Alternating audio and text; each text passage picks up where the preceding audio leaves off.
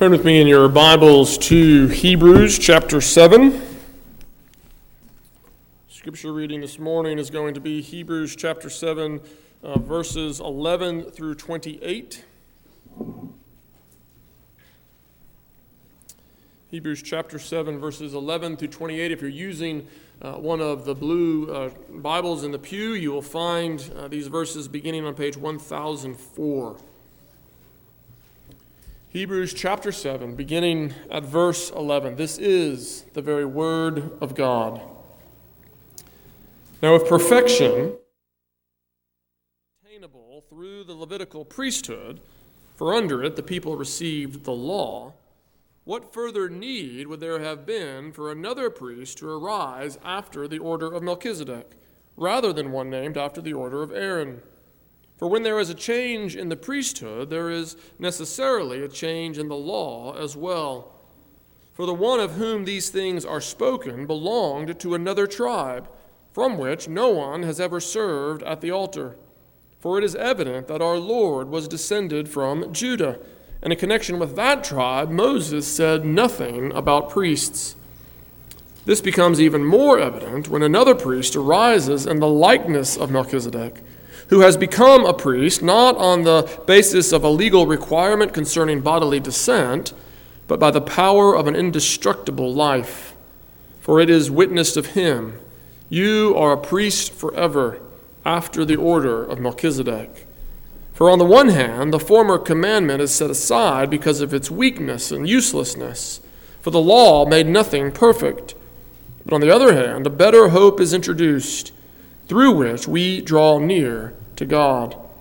And it was not without an oath, for those who formerly became priests were made such without an oath. But this one was made a priest with an oath by the one who said to him, "The Lord has sworn and will not change his mind. You are a priest forever." This makes Jesus the guarantor of a better covenant. The former priests were many in number, because they were prevented by death from continuing in office. But he holds his priesthood permanently, because he continues forever. Consequently, he is able to save to the uttermost those who draw near to God through him, since he always lives to make intercession for them. For it was indeed fitting that we should have such a high priest, holy, innocent, unstained, separated from sinners, and exalted above the heavens. He has no need, like those high priests, to offer sacrifices daily, first for his own sins and then for those of the people, since he did this once for all when he offered up himself. For the law appoints men in their weakness as high priests, but the word of the oath, which came later than the law, appoints a son who has been made perfect forever. That is the reading of God's word. Let us pray and ask for his blessing upon the preaching of his word here this morning. Father, as we come before you this morning, we come humbly asking for your grace, asking that the same Spirit who inspired the author to write these words would now be at work among us, opening our minds and our hearts to receive your truth and strengthening our wills that we might bring forth its fruit in our lives. Father, this we pray in Jesus' name. Amen. I was talking to another pastor earlier this week, and we were discussing what we were currently preaching, and I told him that I would again be in Hebrews chapter 7 this morning. And as we spoke about it, I jokingly, or maybe not so jokingly, said to him, this might be my least favorite chapter in all of the Bible. We talk about our favorite verses all the time because those are the verses that really resonate with our soul. And when we came to decide that we were going to preach through the book of Hebrews, as Sam and I were discussing that, I knew that preaching through Hebrews would require me to address some of the difficulties in chapter 6 and some of the difficulties in chapter 10. And I knew that that would be a challenge, but what I really feared was chapter 7. Because I don't get it. I don't really understand the significance of Melchizedek. Earlier in chapter 5, and then again in chapter 6, the author has pointed us to Jesus as a priest forever after the order of Melchizedek, and he has ascribed to that identification great significance. In fact, he says that it is something that makes all the difference in the world. And yet, for us as modern readers, I suspect I'm not the only one who is a bit mystified by the reference. When we read through a chapter like Hebrews 7, we are left wondering why it is important, why it is even helpful to see Jesus as a priest like Melchizedek. Well, of course, that is the question that he is answering here in the second half of chapter 7. In the first half of the chapter, he showed us that Jesus is a priest like Melchizedek, and that Melchizedek was a great priest. He showed us, in fact, that Melchizedek was a greater priest than even the Levitical priest. We know this because he received tithes from Abraham and gave his blessing to Abraham. And he did this while Abraham was still in his loins, so to speak, or while Levi was still in his loins, so to speak. And so Melchizedek not only is greater than Abraham, but he is greater than the Levitical priest that comes out of Abraham's family. But even seeing the greatness of Melchizedek, we're still left wondering, why does it matter? Why does it matter that Melchizedek was great? And why does it matter that Jesus is like Melchizedek? As I've wrestled with that question over the course of the last few weeks, I think that we can boil it down to this answer. It is important to see Jesus as a priest like Melchizedek because we need a better priest than the Levitical priests. The Levitical priests are simply not sufficient. And why they're not sufficient, why they're not enough, is summed up for us there in the very first verse that I read this morning, there in verse 11. Look again at what the author writes. We looked at this verse briefly last Sunday, but look again. He says, "Now if perfection had been attainable through the Levitical priesthood, for under it the people received the law, what further need would there have been for another priest to arise after the order of Melchizedek?" And so what the author is wanting us to see, the reason that he thinks it is so important that we see Jesus as a priest like Melchizedek, is because he understands the insufficiency of the Levitical priesthood. It's not just that their time is up, it's that even in their time, they could not do what needed to be done. The Levitical priests were insufficient. And we need a better priest. We need a priest like Melchizedek. We need a priest who is free from the law. And really, that's the weakness of the Levitical priests. Notice, he says, the Levitical priesthood was intimately connected to the law. It was under the Levitical priesthood that the people received the law. And so it is that connection with the law that makes the Levitical priesthood inadequate, that makes them insufficient for the task that they have been given. It is because of the law that the Levitical priests were not able to make anything perfect. It was because of the law that perfection was not attainable under their work. And so let's think about that for just a moment. What is this perfection that was not attainable? What is the perfection that we needed but that we couldn't get under their service? I think we can sum it up this way, that the perfection is the perfection of right relationship with God. It is a perfect relationship, a relationship where there is no longer any hindrance, where there is no longer any obstacle, where there is no longer any separation or brokenness. It is a relationship put right. A thing is perfect when it is as it is supposed to be. A thing is perfect when it is functioning as it is designed to function. And the Old Testament priests, they were there to mediate the people of God's relationship with their covenant Lord. But they were never able to bring them into a perfect relationship. A perfect relationship with God simply was not possible through their ministry. And that is a very big deal, not only for the Old Testament people of God, but it is a very big deal for each and every one of us, because it is relationship with God that we were created for. Think of Augustine's famous quote in the opening chapter of his Confessions. He says it beautifully. He says that you have made us for yourself, and we will remain restless until we find our rest in you.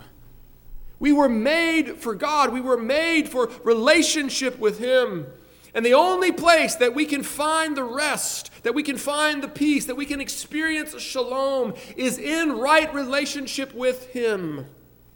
So long as our relationship with Him is broken, we are cut off from the flourishing and the good that we were created for, the good that each of our hearts long for. In fact, I would suggest to you this morning that even if you've never heard Augustine's quote, you felt the reality. You know what it is to feel this desire for something more. You know what it is to feel that you simply cannot find your rest elsewhere. All the destinations that you have gone to in order to find life have proven to be unsatisfactory. You simply cannot find life. You simply cannot find contentment. You cannot find that for which your heart longs anywhere in this finite universe. The created things that you turn to again and again and again and again disappoint. It is an experience that we have all had. We know this reality. We know what it is to be restless, to be discontent, to be dissatisfied. We know what it is to always be pursuing and never arriving, never finding, never knowing true rest. We know what it is for our hearts to always long for something more. There must be more. There must be something else. There must be something there that can satisfy. That feeling of discontentment, that is the reality of which Augustine speaks. It is the reality that shows us that we were created by God and we were created for God, and we will remain restless until we rest in Him. But the Old Testament priests weren't able to give us that rest. They were not able to give us a perfect relationship with God. Perfection was not attainable under their service. The question is, why not? Why wasn't perfection attainable through the Levitical priesthood? Well, as I've already said, perfection was not attainable because the Levitical priesthood was inseparably bound to the law. Remember what Paul says in Romans chapter 10. He's describing the law. And he says, beginning in verse 5 of Romans chapter 10, he says, Moses writes about the righteousness that is based on the law, that the person who does the commands shall live by them. That's the standard. That's the law summarized. That's what the law does. The law says, do this and you will live. Of course, don't do this and you will die. Moses himself said it, today I have set before you life and death, blessings and curses. The law says the person who does the commandments shall live. What does that mean? Well, it means that so long as we are under the law, so long as we relate to God through the law, then a perfect relationship with God, a relationship where there is no separation, where there is no brokenness, where we are perfectly at rest in Him, so long as we are under the law, that relationship is entirely dependent upon keeping the law. You must do this if you are going to live. Obviously, that's problematic. It's problematic because, not because there's something wrong with the law. There's nothing wrong with the law. The law is the very word of God. It is beautiful. It is precious. It is holy. It is righteous. It is good. These are all words used to describe the law throughout the Scriptures. The law is good. There's nothing wrong with the law. The problem is with us. The problem is with the weakness of our flesh, with the inclinations of our hearts. The problem is that we can't keep the law. We cannot abide by all things written in it. We cannot do it. And so therefore, the ministry of the Levitical priest, while it was good, in that they could offer sacrifices for our sins, once they had wiped the slate clean, once they had dealt with our guilt, all they could do was send us back to the law. All they could do was send us back to try again, to do better. But of course, that never works. Because we simply cannot keep the law. And while the Old Testament priests could offer sacrifices for our sins, they could do nothing to strengthen us, to enable us, to set us free, to actually keep the law. So I reflected on the weakness of the whole Levitical system. It occurred to me that it's something like the experience that Sarah's had with physical therapists over the years. Sarah has some issues with her neck, and it causes her quite a bit of pain. And she has been to the physical therapist on and off for several years. And those physical therapists are able to do amazing things. They are able to treat her. They are able to relieve some of the tension in her muscles. And they are able to relieve the symptoms that she is experiencing.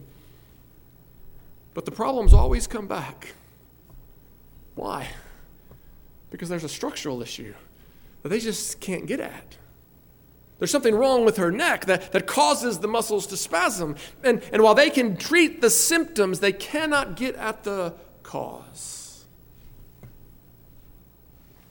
And so if Sarah is going to benefit from physical therapy, she has to go again and again and again forever. Because the only relief that they can provide is temporary. It was the same way with the Old Testament priests.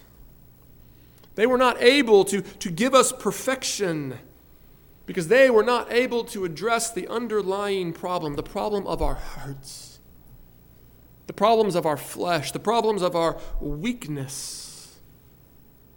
We have hearts that love the darkness.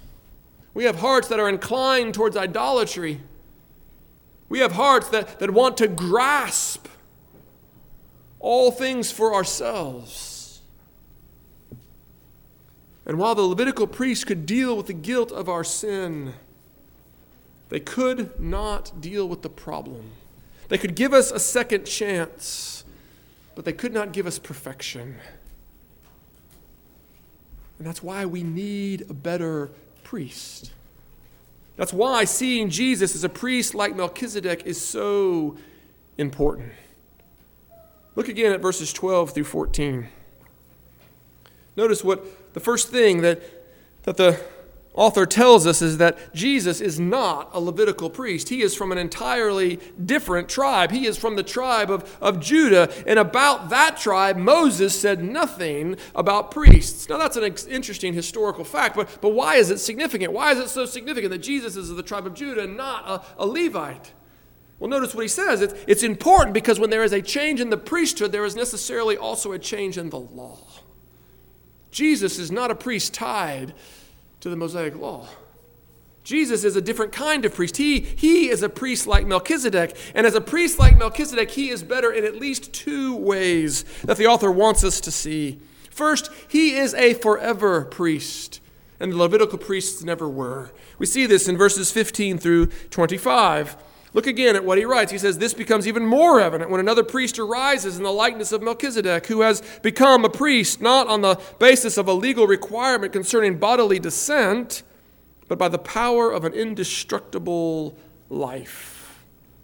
Again, think about what that entails. Think about what that means for us. The Levitical priests, they served under the law, And they served according to bodily descent. That means that you became a priest if your father was a priest, and your son became a priest if you were a priest. There was a line established, a hereditary line. But think about what that implies. Think about why that was necessary. All of these careful regulations governing the succession of priests, they show us conclusively that the Old Testament priests were not forever priests. In fact, he says this explicitly in verse 23. The Old Testament priests were prevented by death from continuing as priests. They died. Now that may seem obvious, but that's significant. Because a temporary priest can offer only a temporary salvation. You may know that I have watched all of the Marvel movies multiple times with my kids. And so the Marvel movies are full of illustrations. And I think we see a picture of this. We see a picture of our need for a forever Savior in the third Thor movie. You may or may not like it, but in that third Thor movie, we learn that Thor's father, I can't remember his name, Anthony Hopkins, whatever his name is, that Thor's father has been keeping Thor's evil sister at bay. He's had her trapped for thousands and thousands of years, so long that Thor didn't even know she existed. But now Thor's father is about to die, because while he lives a really long time, he doesn't live forever. He doesn't have an indestructible life. And that's bad news for Thor, because it means that the one that his father has been keeping at bay for thousands of years is about to be released, again to wreak havoc on Thor's homeland and on the universe as a whole. It's a picture of our need. It's a picture of our need for a forever Savior. A temporary priest can offer a temporary salvation, but we need a forever Savior, because there will never be a point when we stand before God on our own 2 feet. You will forever, even in eternity, be wholly and entirely dependent upon God's grace. Forever, you will stand before Him only by His mercy. And His grace and His mercy will be yours forever only in Christ and in Christ alone. Jesus does not simply pick us up to get us back on our own 2 feet and then send us off to try again, to try harder. No, He is our life, and He is our life forever and ever, world without end. We will never stand on our own 2 feet. We will always and only ever stand in Christ by His grace. And that is why it is so important for us to see Jesus as our priest, not only by bodily descent, but by the power of an indestructible life. There will never come a day when, like Thor's father, he dies and lets the evil loose again. There will never come a day when his salvation will expire. He is our forever priest. This is the point that he's driving home in verses 24 and 25. The former priests were many in number because they were prevented by death from continuing office. But he holds his priesthood permanently, because he continues forever. And now notice, consequently, he is able to save to the uttermost those who draw near to God through him, since he always lives to make intercession for them. You have a Savior who will always live to make intercession for you. You have a Savior who brings you to God, not so that you can try again, but so that you can forever stand before him in right relationship in him, in Christ, and in Christ alone. He is your forever Savior, and that is why he is the source of a better hope, as the author says in verse 19. He doesn't just give us a second chance. If that's all that he gave us, he would simply be taking us back to the garden. He'd be putting us back in the position of Adam, a position from which Adam fell. But our salvation is so much better. It is an eternal reconciliation with the Father with no possibility of ever again falling under his wrath and condemnation, because it is secured by the indestructible life of Jesus Christ. So he is our priest forever, because he is a priest by the power of the resurrection, by the power of an indestructible life. But it's not only his indestructible life that makes him our forever priest. He is also our forever priest because of God's oath. We see this in verses 20 through 22. Look again at what the author says. He says, "It was not without an oath that he became a priest. The former priests, yes, they became so without an oath, but this one was made a priest with an oath by the one who said, 'The Lord has sworn and will not change his mind. You are a priest forever.'" We looked at this a few weeks ago when we considered the last verses of chapter 6, but remember what we saw there. God's oath demonstrates the unchangeable nature of his purposes. It shows that he is committed and will not change his mind. That his purposes will not change. That not only will Jesus always make intercession for us, but God will always receive Jesus' intercession as enough, as sufficient. This is not the case with human rulers. Think of Pharaoh increasing the Israelites' quota of bricks. Yesterday, this was enough, but today I require this. I used to be satisfied with this much, but now I need more. It's the way of earthly kings. They lord their power over their subjects, demanding more and more and more. God will never do that. God will never require more than what is given to us in Christ, what is ours through faith in him.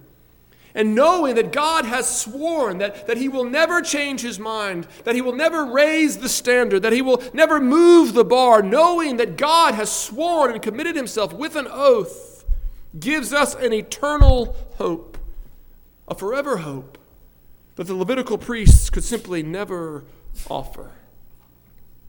And this is why the author says that he is able to save to the uttermost. He is able to offer a complete, a perfect salvation. He is able to save to the uttermost because he is a priest forever by virtue of an indestructible life and the unchangeable promise of God.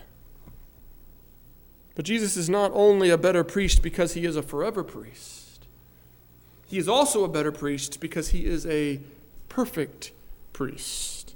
We see this in verses 26 through 28. Notice again, he says, "It was fitting that we should have such a high priest, holy, innocent, unstained, separated from sinners, exalted above the heavens." When he says that it is fitting, he says it fits our need. It is fitting to our position. It is fitting to our desperation. We need not only a forever priest, we need a perfect priest. And that is exactly who Jesus is. Jesus not only continues as a priest forever, but he offers a better sacrifice. The Old Testament priests, they offered daily sacrifices. And they offered them daily because they needed to be offered daily. They needed to be repeated. And they needed to be repeated because of their weakness. They needed to be offered again and again and again because they simply couldn't deal with the actual problem. They could only deal with the symptoms. They couldn't actually make anything perfect. They could simply wipe the slate clean, as we said earlier. They could simply give us another chance. But Jesus' sacrifice is different. Notice again what he says. He says, he has no need, like those priests, to offer sacrifices daily, first for his own sins and then for those of the people, since he did this once for all when he offered up himself. What you need to see is that Jesus offers a once-for-all sacrifice, never to be repeated. Never to be repeated because it was truly effective. Never to be repeated because it accomplished that which it set out to do. It not only deals with the guilt of our sin, but it deals with sin itself. His sacrifice is a sacrifice that makes perfect forever. In Christ, There is now no condemnation for those who are in him. We have been forever set free from the guilt and the power of sin. We do not yet experience in full all that is ours in Christ, but we know, as we have even sung this morning, that he who began this work will bring it to completion, that our salvation is already ready to be revealed. There is no more left to do. There is no more left to accomplish. Even as Jesus himself said upon the cross, the work is finished. Salvation is complete. And having been justified by faith, we now have peace with God. Our reconciliation is perfect, world without end. And that is a salvation that the Old Testament priests were never able to offer. And so as we wrestle with these things, as we think about these things, we recognize, yes, Melchizedek, he is a strange, obscure Old Testament figure.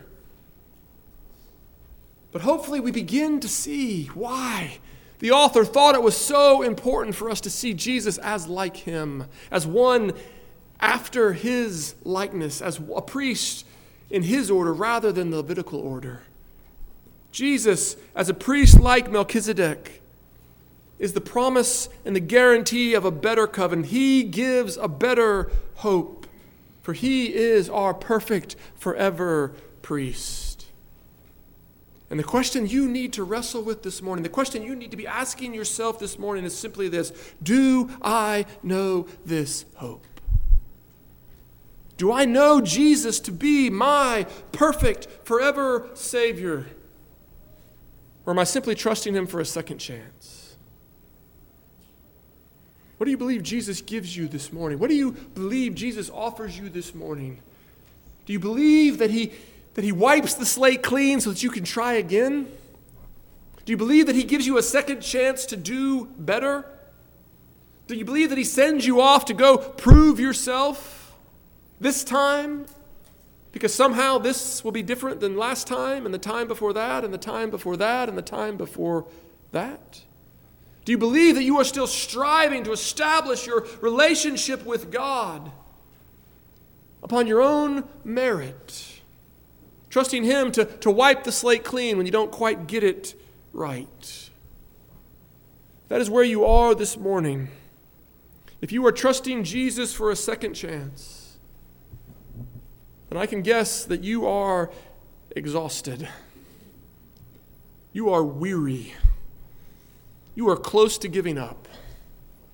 You are disillusioned. You are disappointed. You are maybe even bitter and angry because you have come to see with clarity the impossibility of the task set before you.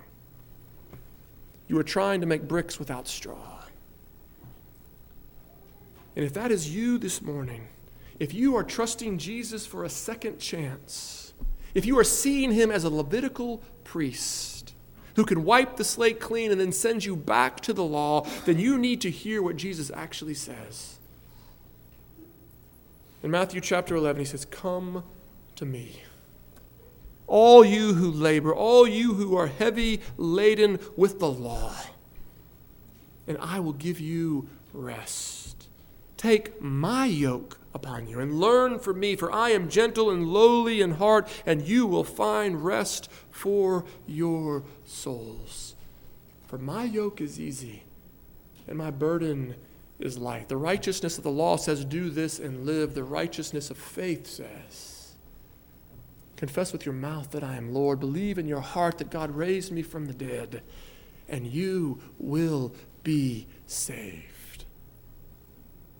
That's the gospel that a priest like Melchizedek is able to offer. Come, rest.